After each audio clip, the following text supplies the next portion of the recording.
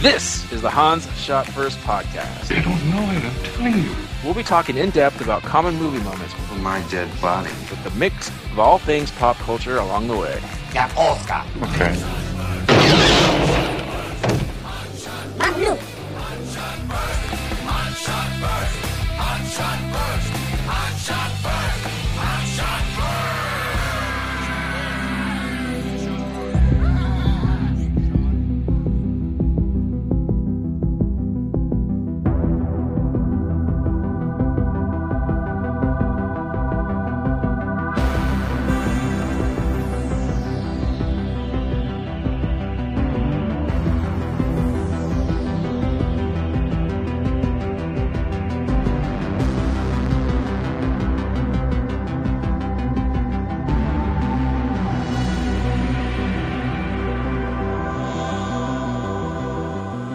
Welcome everyone to Hans Shot First. I'm Jeff. Keep it. Joined as usual by Scott. Keep it going. Say hello. Hello. Hey. My pubescent voice was because we're talking about Stranger Things. Water came out my nose just now. Season 1, to be specific. I know Season 2 is just about to come out or has just come out, but we'll be focusing on Season 1. I read that they just confirmed that season 3 has been picked up. Oh, Well, very nice. why wouldn't it? Sweet. This was, oh shit, the Duffer Brothers did this, and a bunch of kids are in it, and Winona Ryder, and Winona Ryder. She doesn't play ping pong in this series. Hellboy. No. So anyway, this was my topic, or my movie, TV show, and I fell in love with this. It was something I heard about even before it came out on podcast or YouTube or somewhere. People were telling me this sounded like something right up my alley, and I watched it right when it came out, and I loved it. The nostalgia factor. If you grew up in the 80s watching those type of things, I think it may not be the best show, but you got to get the feels. It reminds you a lot of those shows, so that's why. It's the best show. Your guys' Alex, your history with this? I just thought it was a cool show. I heard that there was it's nostalgia, blah blah, this and that. And I'm like, okay, whatever. I'll give it a shot. And I was just hook, line, and sinker from the first episode. It's amazing. Great, yeah. And Scott. I think I watched the first episode like right when it came out, along with everybody else, and then got busy with other things, probably work, and wasn't able to pick it up again. And then, due to peer pressure and having to do this particular podcast, I caught up. But yeah, I had enjoyed the first episode. When I heard the opening theme music, I was like, "Oh yeah, that's rad." And yeah, there's just constant references to 80s thing and other just general kind of nerd culture that makes it easy to pick out, and not just like the nerdy stuff either, but just 80s movies in general. Yeah. There's a ton of references too. I mean, there's even like John Hughes stuff in here, right? It's not just scary stuff. It's, Yeah. All right, we're going to do it. And like, just to clarify, like I said, this is Season 1 only, so we're not spoiling anything for Season 2. We haven't seen Season 2. We don't know when this is going to be released. We're going to try to time it with when the Season 2 comes out, but this is just Season 1, so... I just should mention I did see the trailer for Season 2. Did you guys watch it? Yeah. I saw the teaser. I haven't seen the full trailer yet. Okay. Trying to avoid Oh yeah. it. Same. Yeah. All right. I'll start off since this is my list, and I'll just go. There's so many things I love about this. This is not gonna be many negatives on there. So Scott already mentioned it. The music, love it. Not only the very John Carpenter-esque music that happens during the title shots, but then just all the, the Clash and all the other songs that happened, the 80s songs that happened throughout the show. I friggin' love it, man. But especially the John Carpenter stuff. It's just, they nailed it. It's so good. Yeah, I have a little bit more to say about this, but yeah, I love the synth stuff, all the Tangerine Dream and that it's right in my wheelhouse for movies, anyways. They absolutely nailed it, and just it's not the music, but just the font. Like that was a thing where people type your name and that font. They just everything they nailed about this show. So if you're looking for that type of thing, but yeah, the music. Scott, number 7. My number 7 is Lando. It became like a little running gag in the last couple episodes to describe the inevitable betrayal. Yeah. Yeah. Like he says, like Lando, and they're like, "What are you talking about?" But you know, us being nerds, immediately we go like, "Oh, he's talking about somebody who they think is on their side is going to betray them."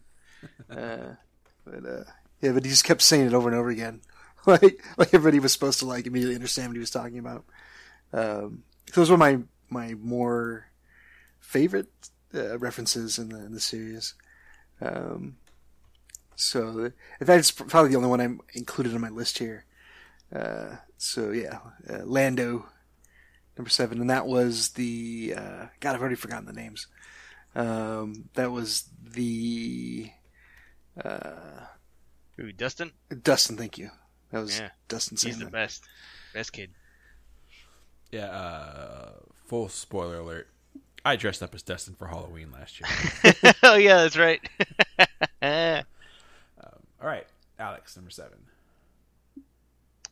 My number 7 is just the fact that they were playing D&D. Yep.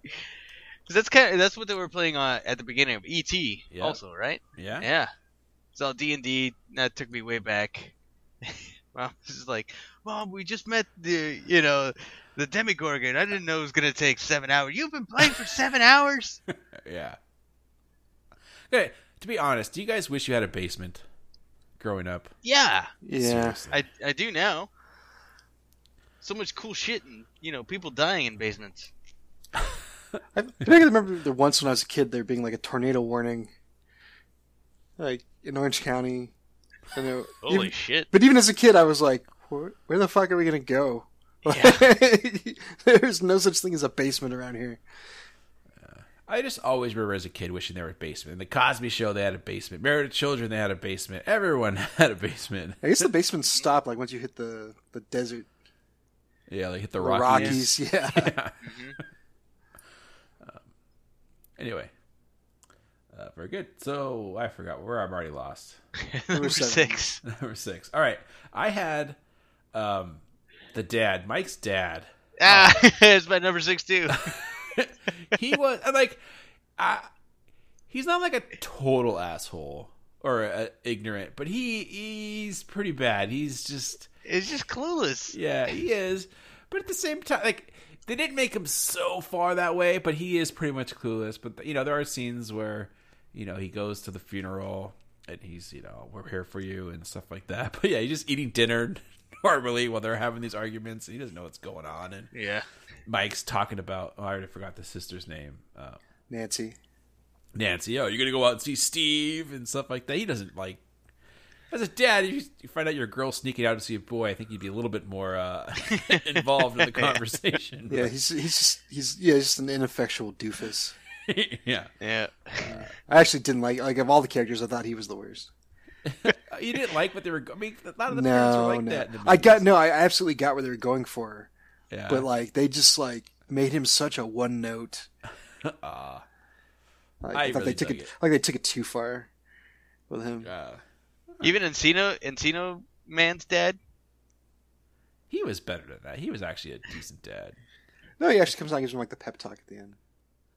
I mean, he Oh, just yeah. does love some strange dude from Estonia stay in their house. Like, oh yeah, I'm pretty sure I said yes. To that. I remember. I remember those papers. Yeah. So anyway, the dad cracks me up. He doesn't have many lines, and what he does, it makes me Yeah. laugh. Yep. All right, Scott, number 6. All right, my number 6 is something else from one of the other kids, and that's when Lucas. So in the last couple episodes, when they had the fight and he goes his own way, but he goes through that whole gear up scene. Yeah. Like that more than maybe anything else in the entire series, like rang that nostalgia bell for me. So I remember doing that kind of bullshit as a kid, thinking like going to play like Fake War or whatever, but like gearing up first and grabbing all like the dart guns and like trying to like strap them on and like and actually thinking it was like cool looking. So for him to go through and like he puts on the like all his pouches Yeah. and he puts on the headband and because he's gonna get serious. when all you Hell got is yeah. the slingshot. Mounts the compass to his bike. Yeah. It's that really,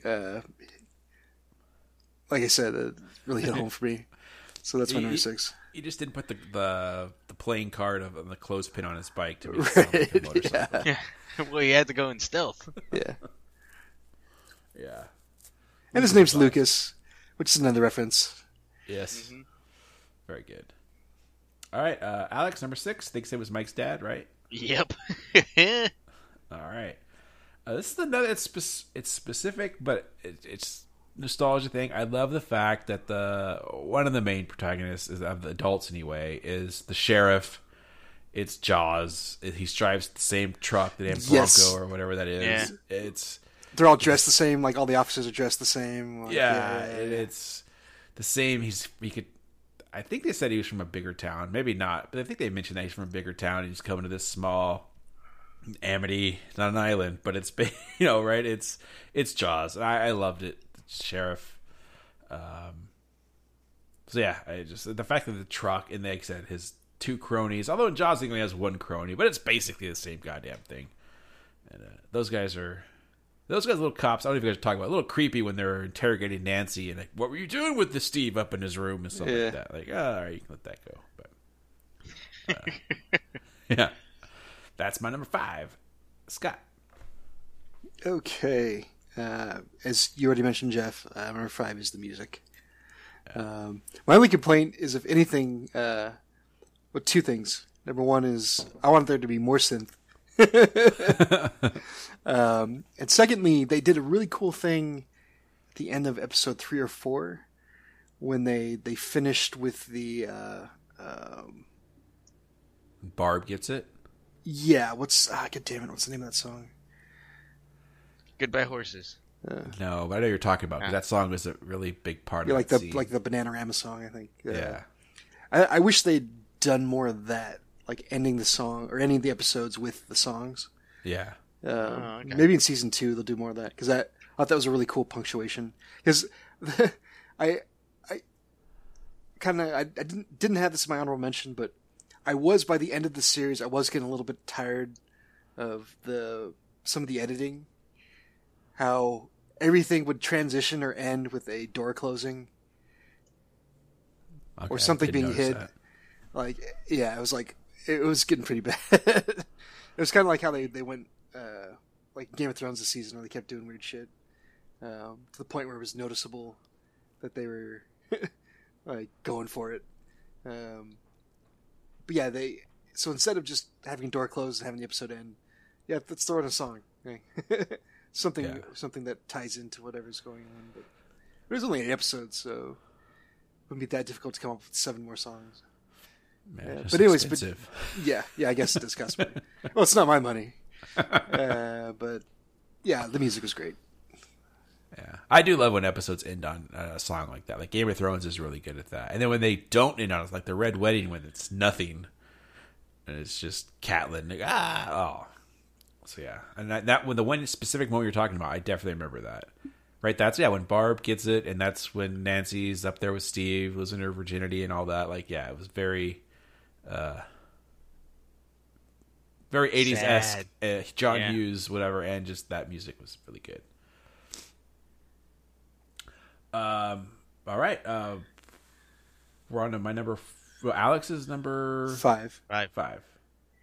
My number 5, this was a reference to It, the original TV miniseries, and I always thought this was, and of course, the worst part of It in the original was that it was a big old stupid spider monster, and the kids had like a shitty slingshot with some earrings in it, and that's what beat the monster. Yay!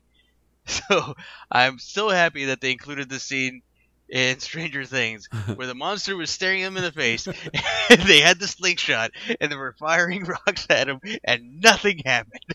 All the rocks were just bouncing off of what's his face, and he was just kept creeping towards him until spoiler alert, 11 does something super fucking cool. But these kids are like, we'll bring the slingshot, we'll take care of him, no problem. Yeah, I was actually expecting the slingshot to like be important. It's like Chekhov's slingshot, or whatever you want to call it. Yeah. but because they kept bringing it up, and nope. Yeah. They act like it, that they think it works at one point, but it's just 11 behind the scenes.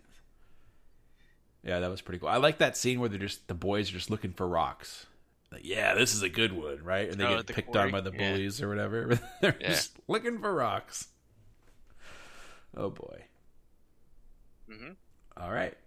So we're on number 4s. My number 4 is I did like the fact that Steve, who is the typical jerk boyfriend, just trying to get in her pants, and he does do that, but at the end of the movie, he actually isn't as bad as you think, and he helps them, and it's not just the typical thing that happens in movies. So I did like that. How at the end, she is still with Steve, and she doesn't go to, I already forgot that guy's name, the weirdo. Yeah, creepy McPhotographer. Yeah. Which, by the way, he was absolutely a creep for taking this picture. Oh, yeah. Yep. He was not in the right at all. That whole scene, they were in the right, he was in the wrong, and they should have beat the shit out of him, not just broke his camera. Like, But yeah, no, they again, we talked about this on the Pan's Labyrinth podcast, subverting expectations, where she, in the typical movie fashion, where she's like, Nancy says, "Oh no, it's not like you think he is. He's actually a lot more like caring and thoughtful, whatever."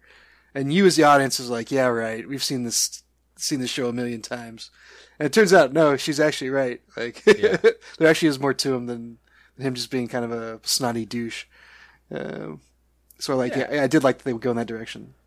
yeah, and they set it up perfectly. And there's the scene where he's climbing the roof to go into her room, and Mike's he sees it and just shakes his head and rides away, and she's trying to study, and he's trying to get with her and everything. And so they do all that, but then at the end, he's not that bad of a guy, and he helps her out. And he's a teenager, so like, of course, he's trying to get in her pants. Exactly. Yeah. And I don't know if you guys seen the commercials with him. He's kind of doing like a Ferris Bueller's Day Off commercial. Have you guys seen that? Yeah, for Domino's, I've seen that. No. Yeah. So I haven't think seen it I yet. think I don't want to spoil anything for next season, but I think he's going to be back. Yeah, I'm assuming he'll be back. But like with a bigger role Oh, okay. And bigger hair. and bigger areas. It's pretty big. Yeah. All right, Scott, number 4. All right, my number 4. We've already talked a lot about this, but just all the nerd nostalgia. They try to get her to make the Millennium Falcon levitate, and she won't do it. He shows her, like, at one point Mike shows 11 like his whole like dinosaur collection, and the I think what's he showing her? It's some kind of figure. Well, it wasn't. I think it was He-Man, maybe.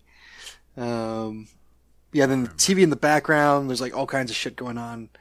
I think at one point there really is He-Man going on. Yeah, there was. At one point they're watching the nerdy teacher, who I was surprised to find out that was straight. Yeah. Wait, he's not with the student, is he?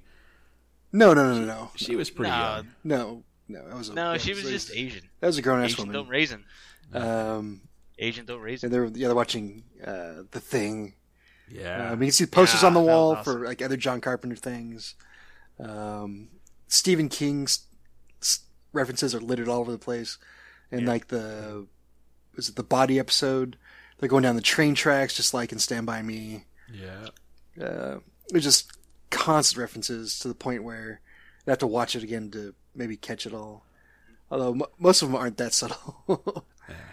Well, you were saying when he was showing her the toys. I mean, that's Elliot showing E.T. his toys, right? And Right. It's awesome. all the D&D stuff. When they're on the bikes, when she flips the van, Yeah. which I guess technically is a callback to E.T. It definitely using a bike scene involving telekinesis and kids being chased by the government. Yeah. So yeah, just all that stuff, and it's just all over the place. And this is so I would have been what year does this take place? 1980. After Empire, so 82, Yeah, it would have been after 81, Empire. 81, 82. Yeah, I don't remember, but early to mid '80s. Yeah, Yeah. so I would have been like one of the little kids in this. Even the little girl that sees the Freddy Krueger coming out of the wall. Yeah, I'd probably been like her. Like might not even been her age at that point. Yeah. You would have been 1 year old. If it came out then. I don't know. Also, quick question: do they ever say like what state they're supposed to be in? I don't remember, but if it's typical of those movies, they never really do. Any Yeah. town, USA. Well, like Goonies is in Oregon. Yeah, that's true. Um, But E.T., they don't really. He points to a map at one point, but I mean, it seems more like East Coast weather, maybe the Midwest. I don't know because it snows. actually, they're in Middle Earth because they're in Mirkwood. That's true. That's the one. Yeah. I like how the kids keep calling him Mirkwood. He gets so mad, and then later on, and then later he's like, "They're in Mirkwood." The sheriff's even calling it Mirkwood. No, I loved it. So yeah, all The the kids, references. typical. Sorry, to interrupt, but the typical faction where like, it's not from Lord of the Rings, idiot. It's from The Hobbit. So good.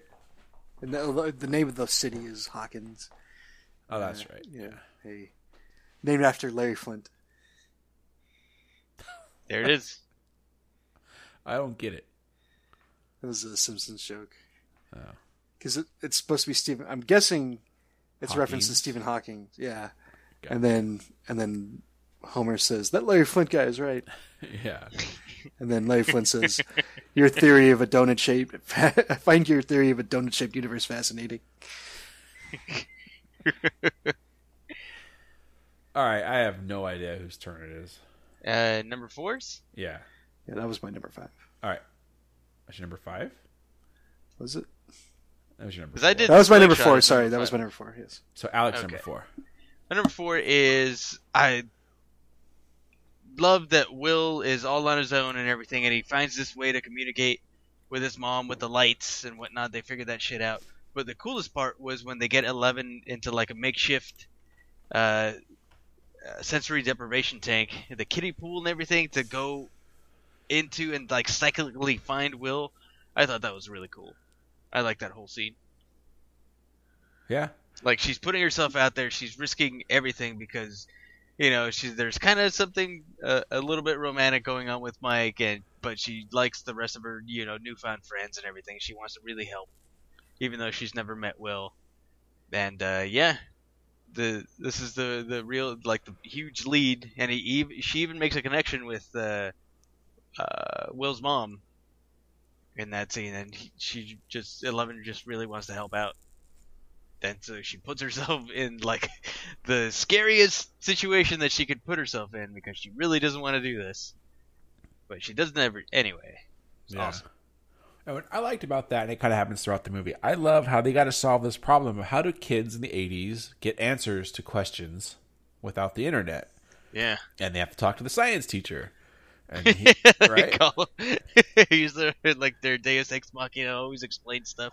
Yeah, he explains the upside down. He explains how to make a deprivation, how you float in water. How Yeah. He explains, I forgot the other stuff he adds, but I just love that how they have to kind of solve that problem. Like nowadays, kids would look it up on Google, but like, no, back then, Yeah, no, that's you didn't do that. that scene was hilarious. By the way, when they call him the last time, and he's actually with a woman watching the movie, Yeah. and he's like, "Can you guys just call me back Monday, please?"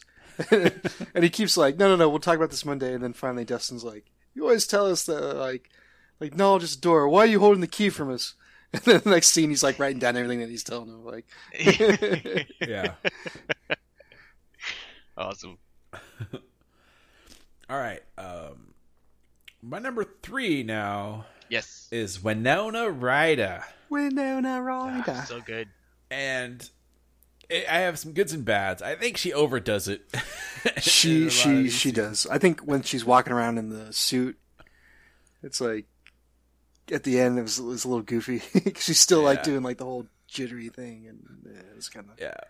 But the nostalgia factor of having her, who was in all these movies as the kid when we were growing up, and then now having her as the mom, that meant something to me. It was just really cool to have her there, and I just love the character. Like it was it's bad sometimes. She's she's going to the store and buying Christmas lights and just a little over the top, but I still really enjoyed it because it was her. I think it was great casting. I did really like how she's the first adult to really show Eleven any real compassion. And I thought she did a really good job with that. Like, they felt like that there was that kind of connection between them. And so she did a good job with that. I'm pretty sure she was just trying to pick Eleven's pockets, but that just could be me. Maybe hoping Eleven had some cigarettes on her. Yeah. But yeah, it was just cool. You know, it was like growing up with the Winona Ryder movies and stuff, and just having her as the mom and being so neurotic. And the obviously you mentioned the Christmas light scene before. Just her, she does play that really well. And so yeah, Winona Ryder is my number 3. Scott. My number 3 is The Lights. Okay. So it just kind of stretches throughout the series, and they kind of the internal logic of The Lights. You kind of have to just not think about it too hard, but it is cool. The way they kind of light up in sequence to like lead the way. The whole scene where she paints on the wall so you can answer. It felt a lot like Close Encounters. Mm-hmm. Again, more references. And then they kind of move away from it until the end. They kind of explain like why the lights go off. Although it didn't make any sense that the older Byers kid was like, oh, it's because there's people walking in there. Like, how could he possibly know that? Like, wait, which part now? So in like the second last episode, when the sheriff and Winona are walking around the Upside Down, they go to the house and the lights start going off, and he's like, "Oh, that's not the monster or whatever." Oh yeah, okay. Yeah, how does he know that? Yeah, yeah. But yeah, just the use of the lights is really cool, and like the sounds that they make, they did a cool job with that. They added some fake sounds, but they were very effective. Mm-hmm. So I really dug that. And then this is just more personal thing. I just kind of like Christmas lights in general. So biased. Yeah. Biased review. Yeah, to see them up like and used in such a manner was cool to me. I haven't been to your house in a while, Scott. Do you have Christmas lights hanging up all over your house? I do not. Ugh, better not. That would entail work. Also, we've talked about this in like one of our Christmas episodes. Like, I got that out of my system as a kid when I had to do it every goddamn year. That's right. Your dad was for like 2 houses. Yeah. All right, Alex. My number 3 is just the Upside Down. The whole look of the place, very alien. There's ashes or quote unquote ashes or snow or whatever always falling there. It's all creepy and slimy and goop everywhere, and everybody's hooked up to the veins just like in Aliens. Ugh, gross. Awesome. I love the whole creepy feel and look of it. Yeah. And the mystery, it's like, why the fuck is this here? What is this place? What's it for? And it looks like, from the trailers, we might get a little bit more inklings as to what the fuck is going on with the Upside Down. It's clearly... I don't think it's good. It's clearly one of the Elder Gods. Yeah. Seriously. Yeah. So cool. But I like the whole Upside Down. I think they nailed the alien look that they were going for. Yeah, definitely. The first time I watched it, I didn't know what to expect. Right, it's a new show on Netflix. When they first showed them, my fear of aliens, I was a little scared at first. Yeah. Luckily, it didn't turn out to be that much. But yeah. Look, I got a clicker. Last of Us. Clicker. All right, on to my number 2, and it's the cast, the kids. Starting off with Nancy and Steve and Barb and the dickhead friends. They're cool in themselves, but it really is the boys and 11. They just the chemistry there is just awesome. And you can kind of see, I don't know, you kind of for me, I was putting myself, oh, that's like more like me, and that's like Tony, and that's Adam, and that's so-and-so. You just kind of put yourself together with these group of kids and just being dorks. I love it. They're racing their bikes, just on their bikes. That's being an awesome thing. Racing, and whoever wins gets my X-Men, whatever he said, 76, whatever. Yeah. Which I think I read somewhere that's like a really famous. The one he says is like the first appearance of Wolverine or whatever. I think it was. I was reading about this. Was the Phoenix? Okay. Which makes a lot of sense. Yeah. Yeah. There you go. I loved all of the bikes, the walkie-talkies, how they didn't really work that well. And then you always have the friends say, you got to say over. You got to do the rules correctly. Yeah, every time you have the walkie-talkies out, they had to say things like 18 times before they... Yeah. And as you already mentioned, showing the Star Wars toys. And then I don't really have a special... Maybe you guys talk about 11 more herself. But I include her with the whole thing because it is just an ensemble that those, I guess, 4 kids. Will's not in it as much, obviously. But the 3 boys and 11 just are awesome, and I hope they stay as pure and as cute in this season 2 because they were awesome, and hopefully they're not all teenagers now and voices cracking and being all dicks now. Smoking between takes.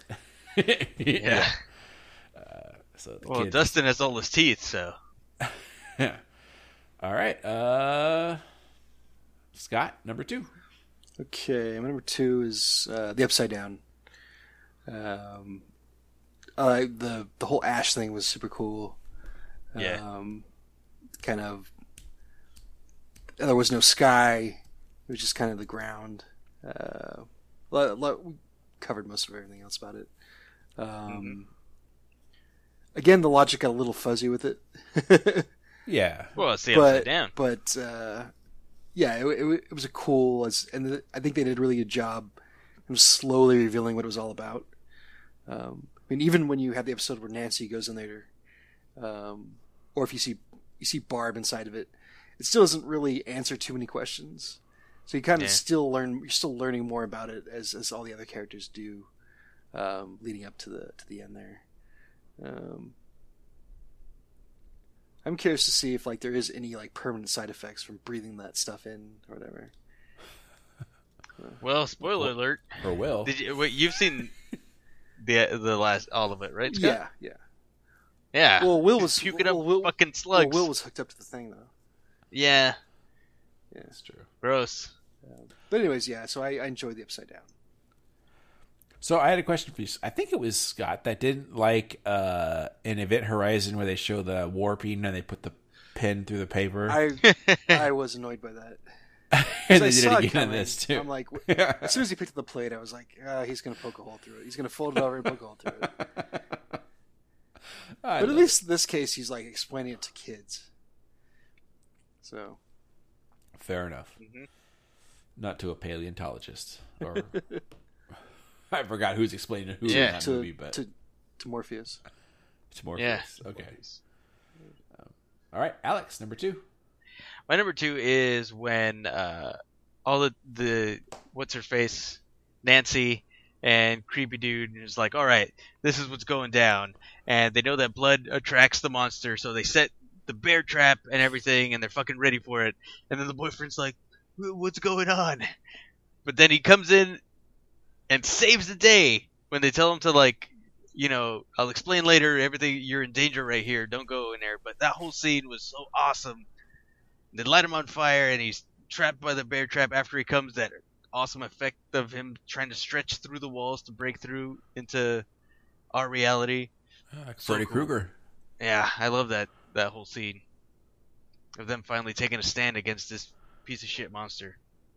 Yeah, and I like how Nancy ends up being the one with the gun because she's the only one that can shoot it with accuracy. Yeah. So cool. An honorable mention. The hair dude just comes in there with a bat wailing on it, saving their lives. Awesome. Yeah. Spike Bat was pretty cool too. I love how they showed him making it. The what? The bat. Making the bat? Yeah. He's just driving the spikes through it. Oh, yeah. All right. My number 1, and I think Scott earlier talked about it, but just for me, just the nostalgia, the homage to Stephen King and Steven Spielberg and John Carpenter and all the Stevens. Yeah, all the Stevens. Stephen Hawking. You mentioned the Elder, like H.P. Lovecraft, and just Wes Craven. You mentioned the guy coming through the wall, and I even think there's like X-Files stuff in here. It's just everything that I loved, and it's all in there. And you have the moments from E.T. when they actually put the wig on her and they dress her up, right? Yeah. It's directly out of E.T. The bike scene. Jaws. Yeah, they say, we mentioned the Jaws part. When they go in the town where they have like the Nancy as a slut or whatever, I mean, that town, I mean, that was a very Halloween moment right there. That looked like the town in Halloween. Like I said, the X-Files stuff is more like when they're in the forest. That was always because they filmed in Vancouver in X-Files, so it always in the forest, but that looked like that. Everything, you mentioned Close Encounters. It's very, I loved it. You mentioned the Stand By Me moment on the train, the walking to, they're trying to find North or whatever to get to the base. Like I said, I can just watch this over and over again just for that. It's like reliving, watching these old movies that I loved as a kid, and there's can't beat it. And there's kind of nostalgia. I feel like we're kind of the last generation, where we just go outside and play. And not because like, oh, there's video games and phones, like why don't you go outside and play? It's because like I feel like the culture shifted where people don't feel safe letting their kids do that anymore. So that's part of it. So yeah, we can see that. Like, oh yeah, that's what we did. We fucking went outside and did dumb shit, like, or either stayed home and watched Commando all day, or whatever. But the point being that things kind of aren't like that anymore. Not for kids anyways. Right. Yeah. Like I said, it's twofold because it's partly my experiences and more of the bike riding stuff was me, but just all the movies that I grew up watching too, right? Because we live in the suburbs, but we don't live in the suburbs where there's forests behind our houses and stuff. So that is, but that's all from movies like from E.T. and Goonies and stuff like that. So, yeah, I love it. And like I said, throwing in cast like Winona Ryder, everything, the music. Perfect. Thank you, Duffer Brothers, Netflix, whoever did this. It was awesome. I hope season 2 lives up to it. I really do. I have such high expectations that I probably won't live up to it. But if you keep up that nostalgia, I'm gonna eat it up. So that's my number one. Scott. Number one is the cast. You pretty much talked about everything I would have mentioned here. Just talk a little bit about the adults, though. Okay. Yeah, the kids are great. The adults, so if not for the sheriff, like, and I guess to a very smaller degree, the teacher that keeps helping them out with like science stuff.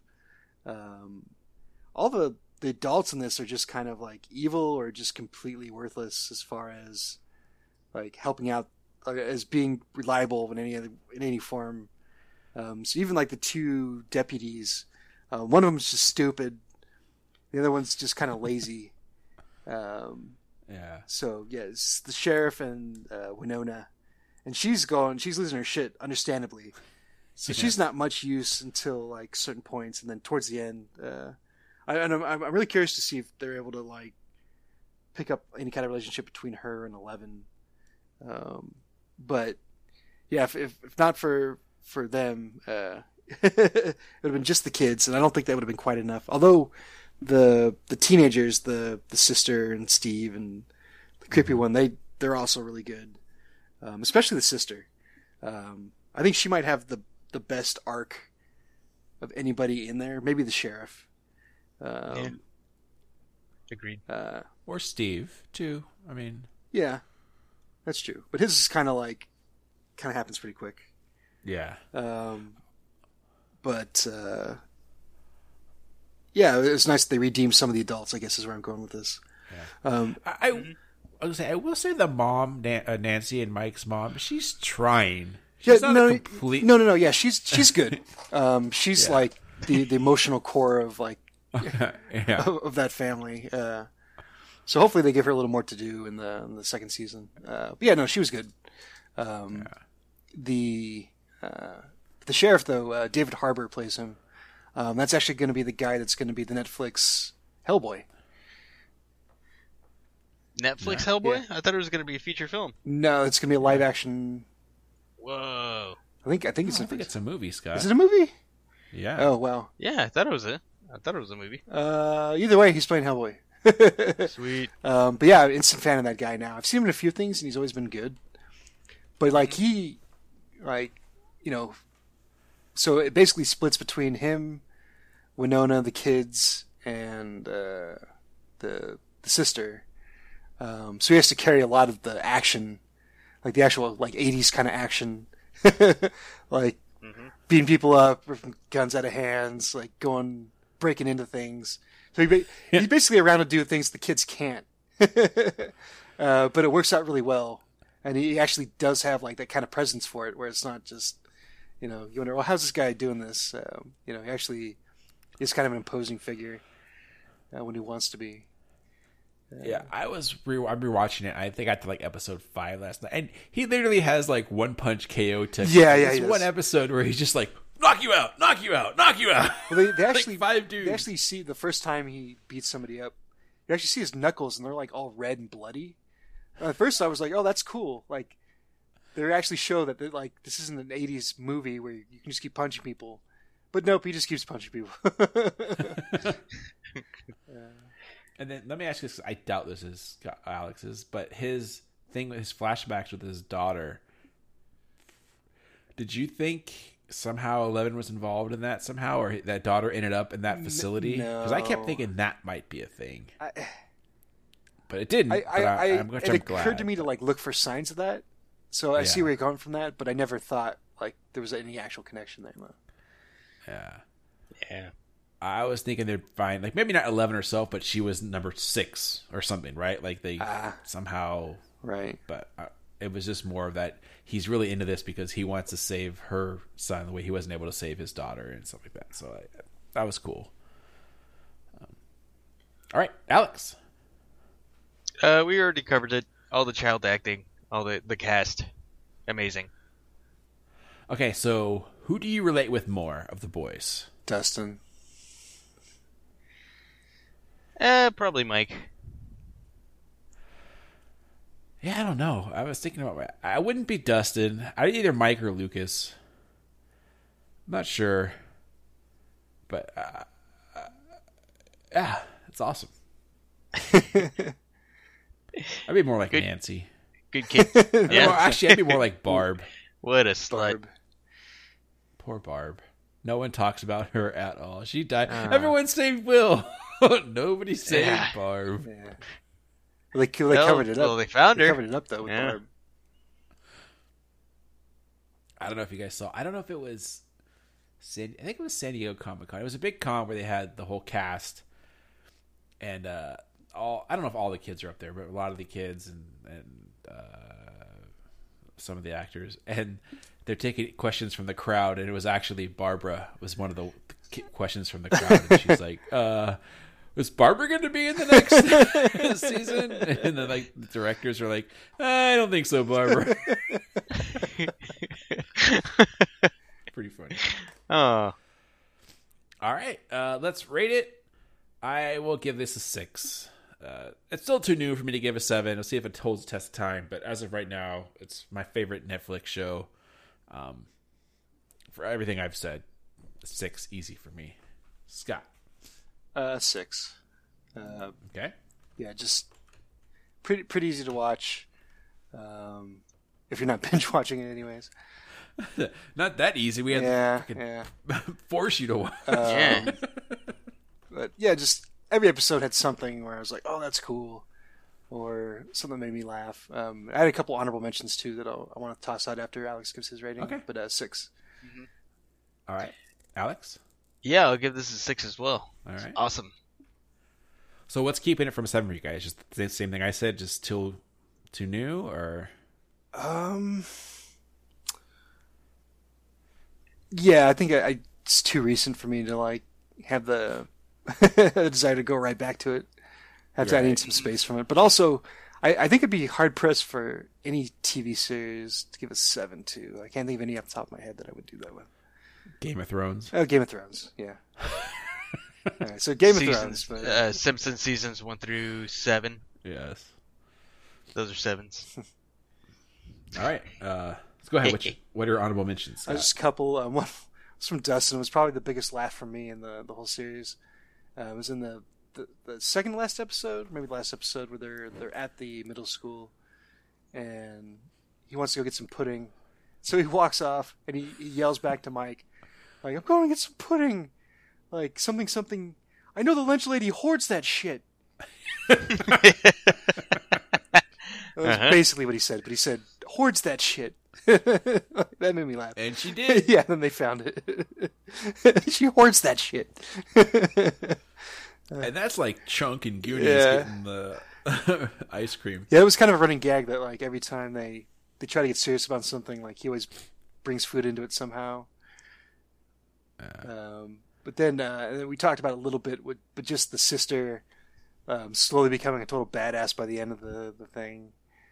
She's kind of timid and mousy at first, and then she slowly starts asserting herself, and then she gets to fire off the gun and hits the can first shot.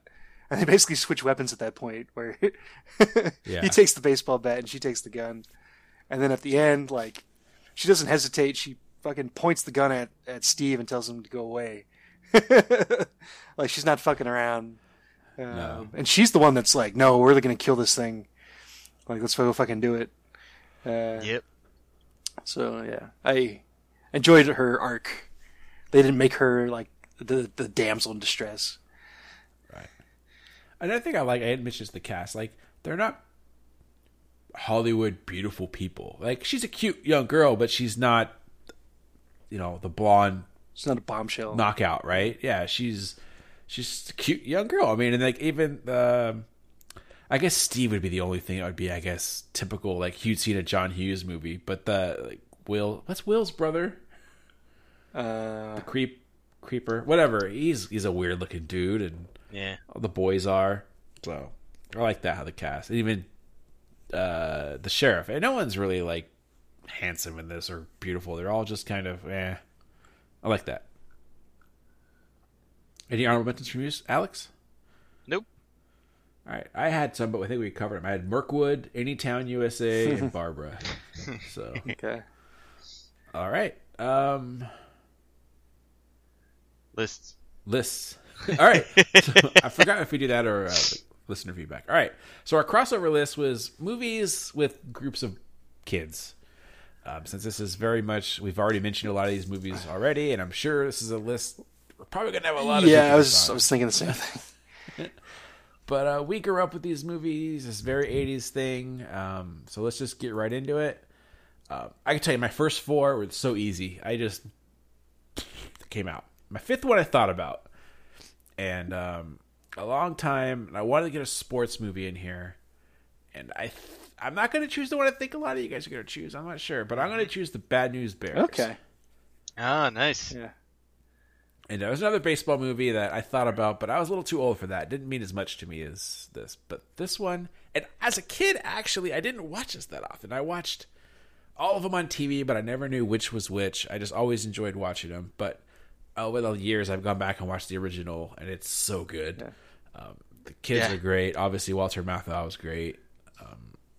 And it's the stuff. I mean, that's not even the 80s. That's the 70s, right? And they're in the back of his convertible, sitting on the top, drinking. Or they're not drinking beers, but he's drinking beers or boil makers, and just fucking ridiculous. And the kids, in the end of the movie, they don't even win. It's very like Rocky-esque. I love it.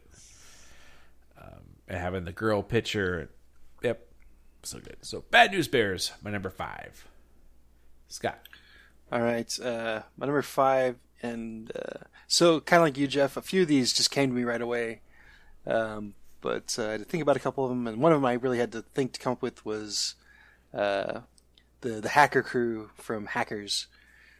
So they're still kids, technically, even though they were played by a bunch of like 25-year-olds in real life. That's true. They're all, they are still in high school. Matthew Lillard was in his 30s, wasn't he? I don't think he was quite 30, but you have like Johnny Lee Miller walking around with 5 o'clock shadow. Angelina Jolie, clearly, I think none of them, except for like the one kid, none of them were actually in high school. But yeah, no, I don't necessarily say I identify with these people, but I enjoyed seeing their hacker antics. where they try to hack the FBI agent or the Secret Service agent and do all the weird shit to him. And the hacker club, which is one of the most ridiculous things ever in any movie. But yeah, the kids from Hackers. That's great. I didn't even think about high school kids. That counts. No, that's good. All right, Alex. This movie's awful, but it holds a special place in my heart, especially in Halloween and seeing all the old movie monsters and the squad of kids taking the law into their own hands because, you know, who else is going to take out a group of monsters except for the Monster Squad? I've never actually seen this movie. Oh, you shouldn't. I mean, it's better than Lawnmower Man. I'll give it that. Well, sure. But yeah, I saw this movie when I was a kid. I'm like, man, that'd be awesome, hunting vampires and shit, and riding my bike. So, yeah, Monster Squad. Okay. All right. My number 4 is a movie we haven't done too long ago. We mentioned it a lot during this episode. Will be E.T. Got to put that on here. Elliot and his brothers, which is I forgot his brother's name. Gertie, friends riding their bikes, and talking about Cinna Supremus. Yeah. Listening to the soundtrack of E.T. whilst looking up at the stars, right, Jeff? It was Superman. Oh, sorry. I think. No, it wasn't E.T. Sorry. But yes. I'd be cowering. I think God didn't play that song. You've been hiding in the bushes in the back there. Yeah. Yeah. I don't want to go too much into since we just did that episode not too long ago. But there it is. I love E.T. Even though I was scared of it as a young kid, as an older kid, I liked it. And it makes my list. Scott. So my number 4, and going back to the high school well here, is the crew from Superbad. Oh, that's a good one. Ah, nice. So you've got you have Jonah Hill and Michael Cera. I don't remember the characters' names, but the one character's name I do remember is McLovin. Well, of course. Nobody forgets McLovin. It's not his real name. And the adventures they go to I'll try to get some alcohol to some party in the hopes of scoring with some chicks. Amongst the way, there's period blood. Spoiler alert. There's police. There's vomit. It's just beer. It's just beer. Yeah. There's detergent bottles filled with alcohol. And there's Emma Stone, who unfortunately gets punched in the face. Headbutted. Headbutted? Okay. Yeah. I thought he punches her in the boob. No, it's Michael Cera accidentally hits the one girl in the boob. Oh, that's right. And then there's the redhead. He's going in for a fist bump. Yeah. Yeah. And then McLovin almost scores with the redheaded girl. No, he does He score. does, yeah. Well, no, it gets broken He up. goes, "Oh my gosh, it's in! This is the greatest night of my life." But it gets broken up, though. And then they- I got a boner. And he has some lube. One of my favorite lines ever from any movie is when they stop the car and shoot and stuff, and he runs away, and Seth Rogen says, "McLovin's bailing."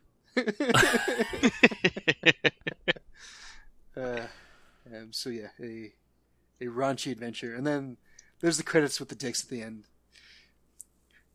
Yeah. All the dick drawings. Nice. All right, we got to do this. We got to do this episode soon. So Yeah. I completely forgot about It's a Superbad. Superbad. I love it. All right, Alex. Number 4 is the grown-up version of the Monster Squad, The Lost Boys. Yeah, honorable mention. Thought about that one. Yeah. Ah, so cool. And it's got a Ted from Bill and Ted's, or Bill. That's right. I forget. Bill. Yeah, and Kiefer Sutherland, and they're all vampires with leather jackets.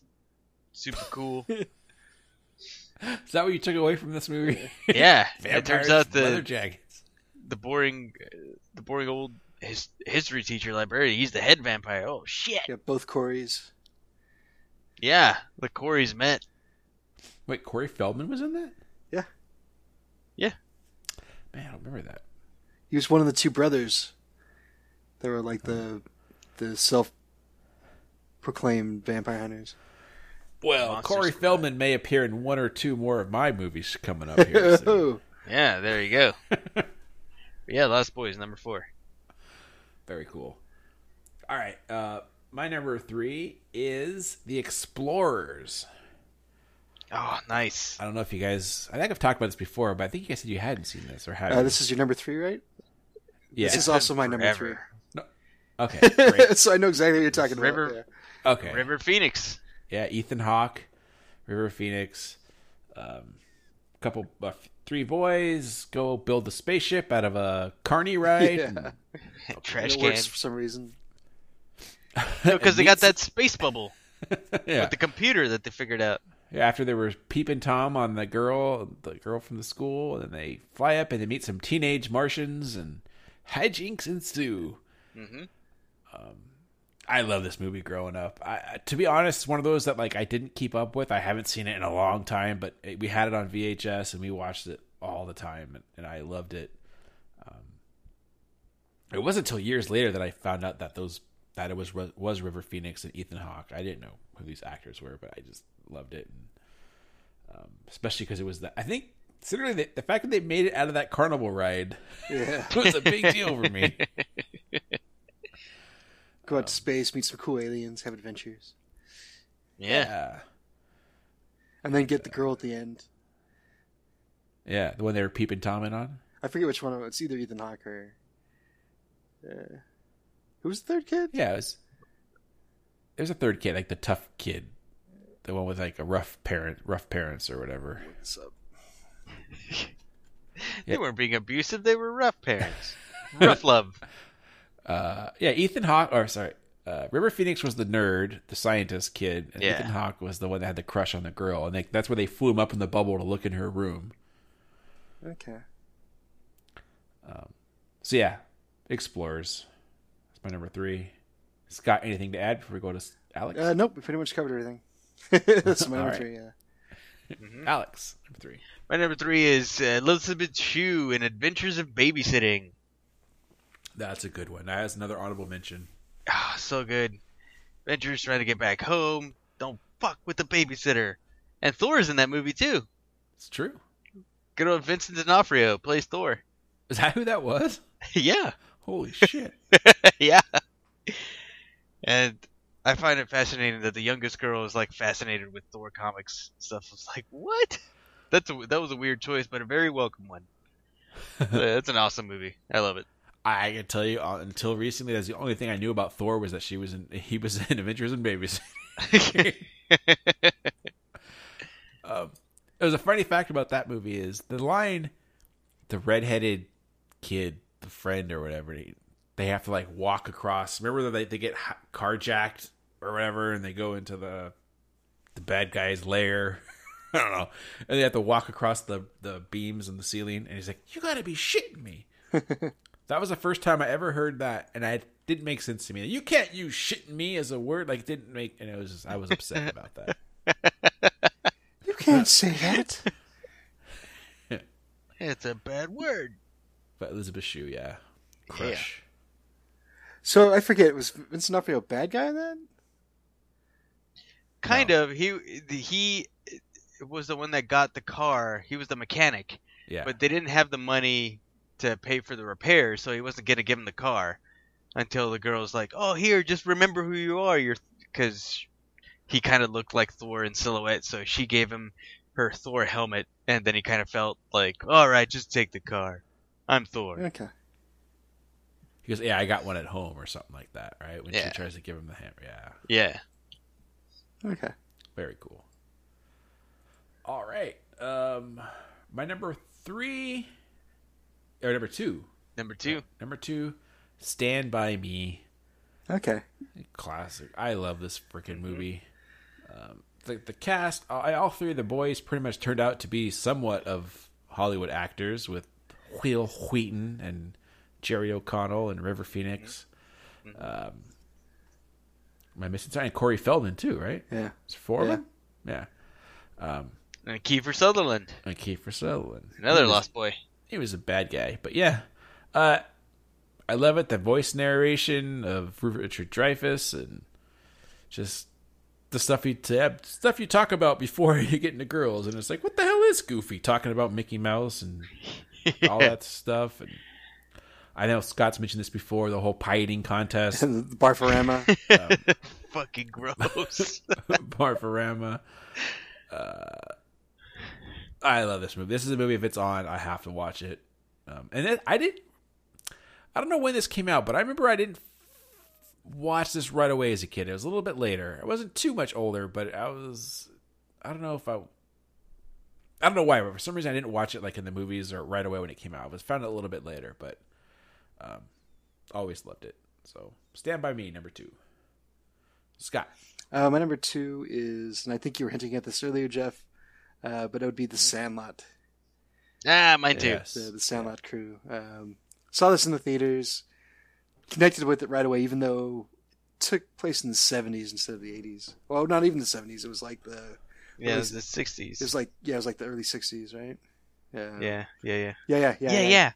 One of my favorite all-time scenes is when he basically, I mean, It's sexual assault. Yeah, let's call a spade here, and he sexually assaults the lifeguard. This magic moment. And then she like smiles at him on the other side of the fence. But just the narration for that, and then he did what none of us in a million years would ever had the guts to do. He put the moves on the lifeguard.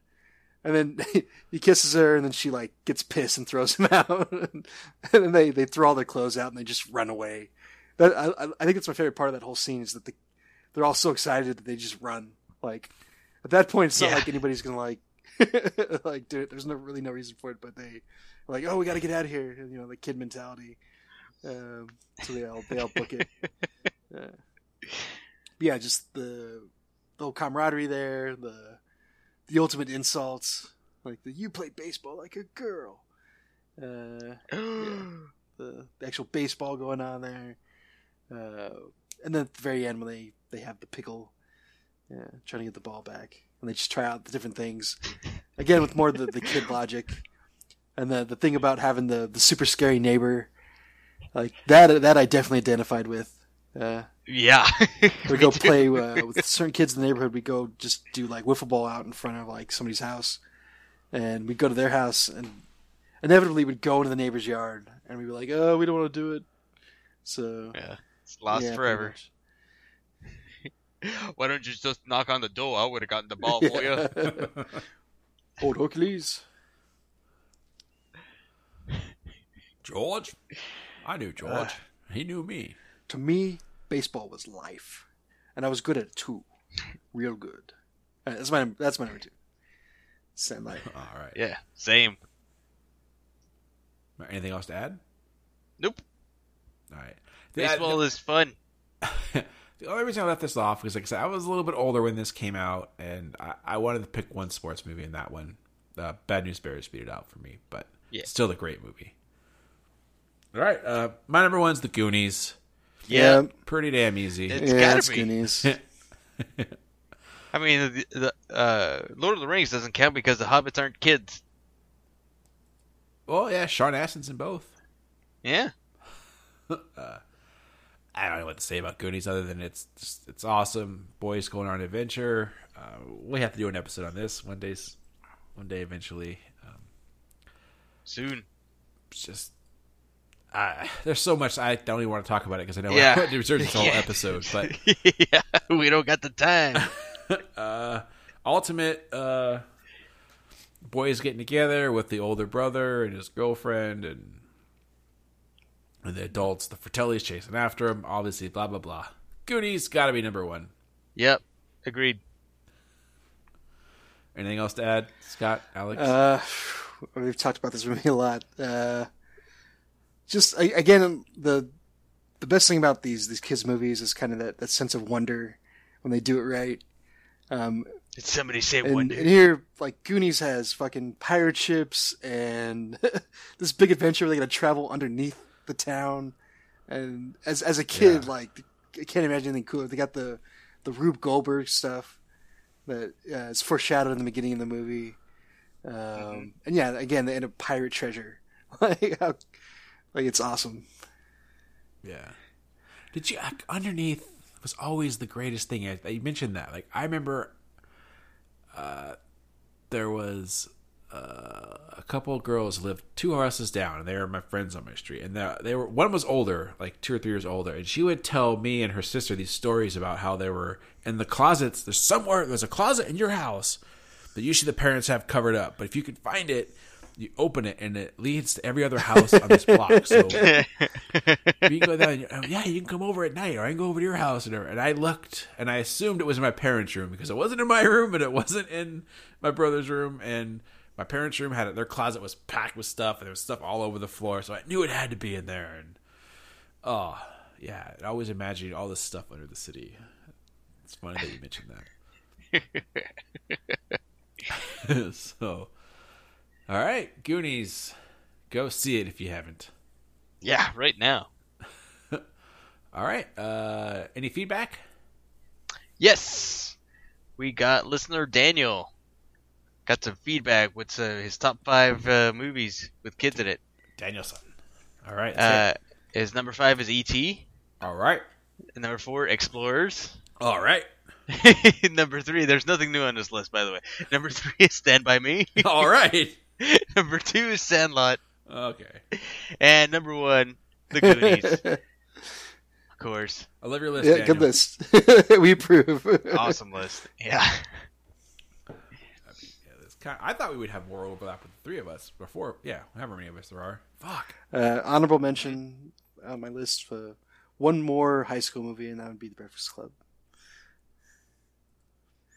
Don't you Forget about me. I actually have 3 honorable mentions. One you guys already mentioned was Sandlot. The other one, the other sport movie, which as much as I hate the professional hockey team, the Mighty Ducks movie, Yeah. I did kind of like as a kid. I was a little too old for it, but it was still hockey, so I had to like it. And then Harry Potter. It's got to be in here, right? Group of kids? Yeah. Oh, that's a good one. Yeah, that's a good modern one. I should Yeah, watch like- those movies again. Yeah, I'm a little too old for it, but I still enjoy the first one, I think, the most. That sets up the whole adventure. And so I think Harry Potter could be on this list somewhere. All right. It's time for Alex Knows Sports. I'm Alex, and I like sports. Sports ball? So when did they come up with this rule in football that you couldn't make contact with the refs? 100 years ago. Oh, really? Because somebody should tell this one player, Marshawn Lynch, because he just got ejected from a game for doing that. I saw that. That was last night, right? Thursday night. I guess so. I don't know. What happened? Marshawn Lynch didn't like something, even though the Raiders won. He didn't like something happened, and then he got in a scuffle with the ref, and he said, "You're out of here." I think he kicked like dirt on his cleats or something. Yes, you. No, there was a big scuffle, and then he pushed the referee. I believe it was officially a hullabaloo. Was it a kerfuffle? It was a kerfuffle. Hullabaloo. I had a chicken kerfuffle at a Greek restaurant today. It was delicious. Sounds like it. All right, is that it? Yep. Sports. All right. All right, it's time for Neum News. Yeah. Yeah. All right. In our recent trend, I'm going to try to keep this quick. So I love this new Yeah. trend. Yeah. So another trailer that came out, very recently, as of the recording of this podcast. It might be a little old now by the time you guys hear this, but that would be for the Black Panther. They came out with the so official fucking trailer cool. for this. What can I say? It looks cool. I'm on record as saying I'm a sucker for Marvel movies, so there's nothing in this trailer that's gonna keep me away. Even though it looked cool, so there was really nothing there that I didn't like. So kind of teasing this super high tech world, and I kind of like the idea that maybe Tony Stark isn't like the biggest game going. Maybe if Wakanda steps it up, who knows? He's just the biggest show off. So maybe if Wakanda actually gets involved in things, I don't know. There's probably going to be some hand waving here because the idea behind Wakanda is that it's hidden, right? So nobody knows that there's a super advanced city in the middle of Africa. But Wait, isn't that where they get their animanium or the Tiberium or whatever the hell it is? right. they use? So I think the idea is that part of Wakanda looks like any other developed nation, but then there's like the secret part of it where like all the super advanced tech is. Yeah, in the trailer, the ship is going through like, and you see like kind of light bending Yeah, like force hover ship, fields just super that it goes advanced through. technology. Yeah. So I'm kind of curious about like if they're gonna mention like the Earth was invaded. Like if you guys wanted to step in at that point, that would have been cool. Like, something like that. Nah, they were gonna wait until things got serious. But anyways, Is it kind of like? Is it kind of like how? I can't say the Wonder Woman island, Naniscara. Themyscira. Themyscira. Because men are Scara of that place, huh? But how it was kind of hidden and there was like a bubble over that. I think that's kind of what it is. All this Yeah. is more Okay. like hidden than like actually like magically protected. Delicious. Oh. Oh, Yeah, the movie's got a great cast. Michael B. Jordan's the bad guy. so and good. I liked Does the B stand for bad guy? Michael Bad Guy Jordan. You ain't so bad. And then Black Panther looks cool. I think they showed some new spoilers. They showed like different versions of the suit. So we'll see how that all plays out. Yeah. There was one funny thing I want to talk about though. There was at least one of the posters for this movie. Yeah, I was gonna mention that. So This is good. This new this meme is going so around. fucking hilarious. But so the poster, it's all the black actors, and then there's only the two white actors, and one of them is Martin Freeman, and the other is Gollum. God, I'm horrible with names. And Andy Andy Serkis. Serkis. And so somebody pointed out I like it the white guys are only Gollum and Frodo, and then somebody pointed out, yeah, they're the Tolkien white guys. Nice. That's awesome. So fucking good. That's a great pun. That's so good. But I did like kind of like that from the trailer where like there's no like white buddy guy to like whiten it up or anything. You just have kind of Martin Freeman and Ulysses S. Claw reprising their roles from the previous movies. So it's not like they're introducing these guys in just to, It's like, oh, where are we? I'm the white foreigner being introduced to this thing, and I'm gonna be the one that saves everybody. Well, I think there probably is going to be a little bit of that. The introducing part, because I think they've already done that in the trailer. Or the teaser trailer. But anyways. Did you see that guy's name was a Ulysses S. Claw? Yeah. Or maybe not Claw. Maybe I made up the S. But I think his name is like Ulysses Claw, though. Or at least I know his last name's Claw. Of the New Hampshire Claws. I'll get you, gadget. So yeah, I'm looking forward to seeing this. It looks, one of the things I always like about these movies is it looks bright and colorful. Like the settings all look that way. So again, not the dour Zack Snyder blue washed DCU kind of thing. It looks in a lot of ways it kind of reminded me of Thor, like the super high tech, where they're just coming up with stuff straight from a storyboard. So yeah, again, I'm looking forward to this. That's all I got. Alex, do you have anything even after I stole your Tolkien white guys? No, just gonna do the Tolkien white guys. So good. All right, Jeff, anything you want to talk about? I guess I'm playing Destiny 2 right now. So is Alex? Yeah. Are you playing it, Scott? I do not even have it. No. Okay. Well, you should get it and get it for Xbox. So you can join us. Yeah, there are reasons why I don't have it, so maybe. I'm really enjoying playing it. It's very fun. I'm kind of getting toward the end where like I do my weekly stuff and then like waiting for Alex and other people to catch up. Hopefully now we can start doing some Nightfalls and eventually some raids. But raid. It's been fun. I enjoy it. It's one of the best feeling shooters. The guns just feel so good. Yeah, they just refined everything to the game that it should have been by the end of Destiny 1's life cycle, and it kind of is. So, yeah, the everything feels nice. The controls feel really smooth and tight, and they finally gave us a very compelling single-player story to play through, which was really fun. And I'm even liking a lot of the like little adventures, the side missions that you can do either before or after. Mm-hmm. So everything's pretty well acted now. But yeah, Bungie got their act together. Yeah, and they brought back, with the exception of Tyrion, who was pretty much out of the first game anyway already. But you got what's-his-face from Firefly is in it, and the guy from The Wires, and all those voices, the guy from Walking Dead, all the voices have come back, so which makes it really nice. And the hero doesn't talk. He talked in the first one, right? But now you don't talk anymore. No, it's only the Spark that talks. Yeah, the Ghost. But I think in Destiny 1 you did talk. Really? For real? Yeah, and some of the cutscenes. I don't think you did. No, I'm pretty sure you did. Maybe. All right. But yeah, you don't do that anymore. So, enjoying playing it. So, that's it on my news. I know Battlefront 2 is coming out soon, and I was so mad at God, this is going to be tough for me. I was really pissed off that last game that was very incomplete, and then not only that, they wanted another $40, make a $100 game to get all the stuff. But it's fucking Star Wars.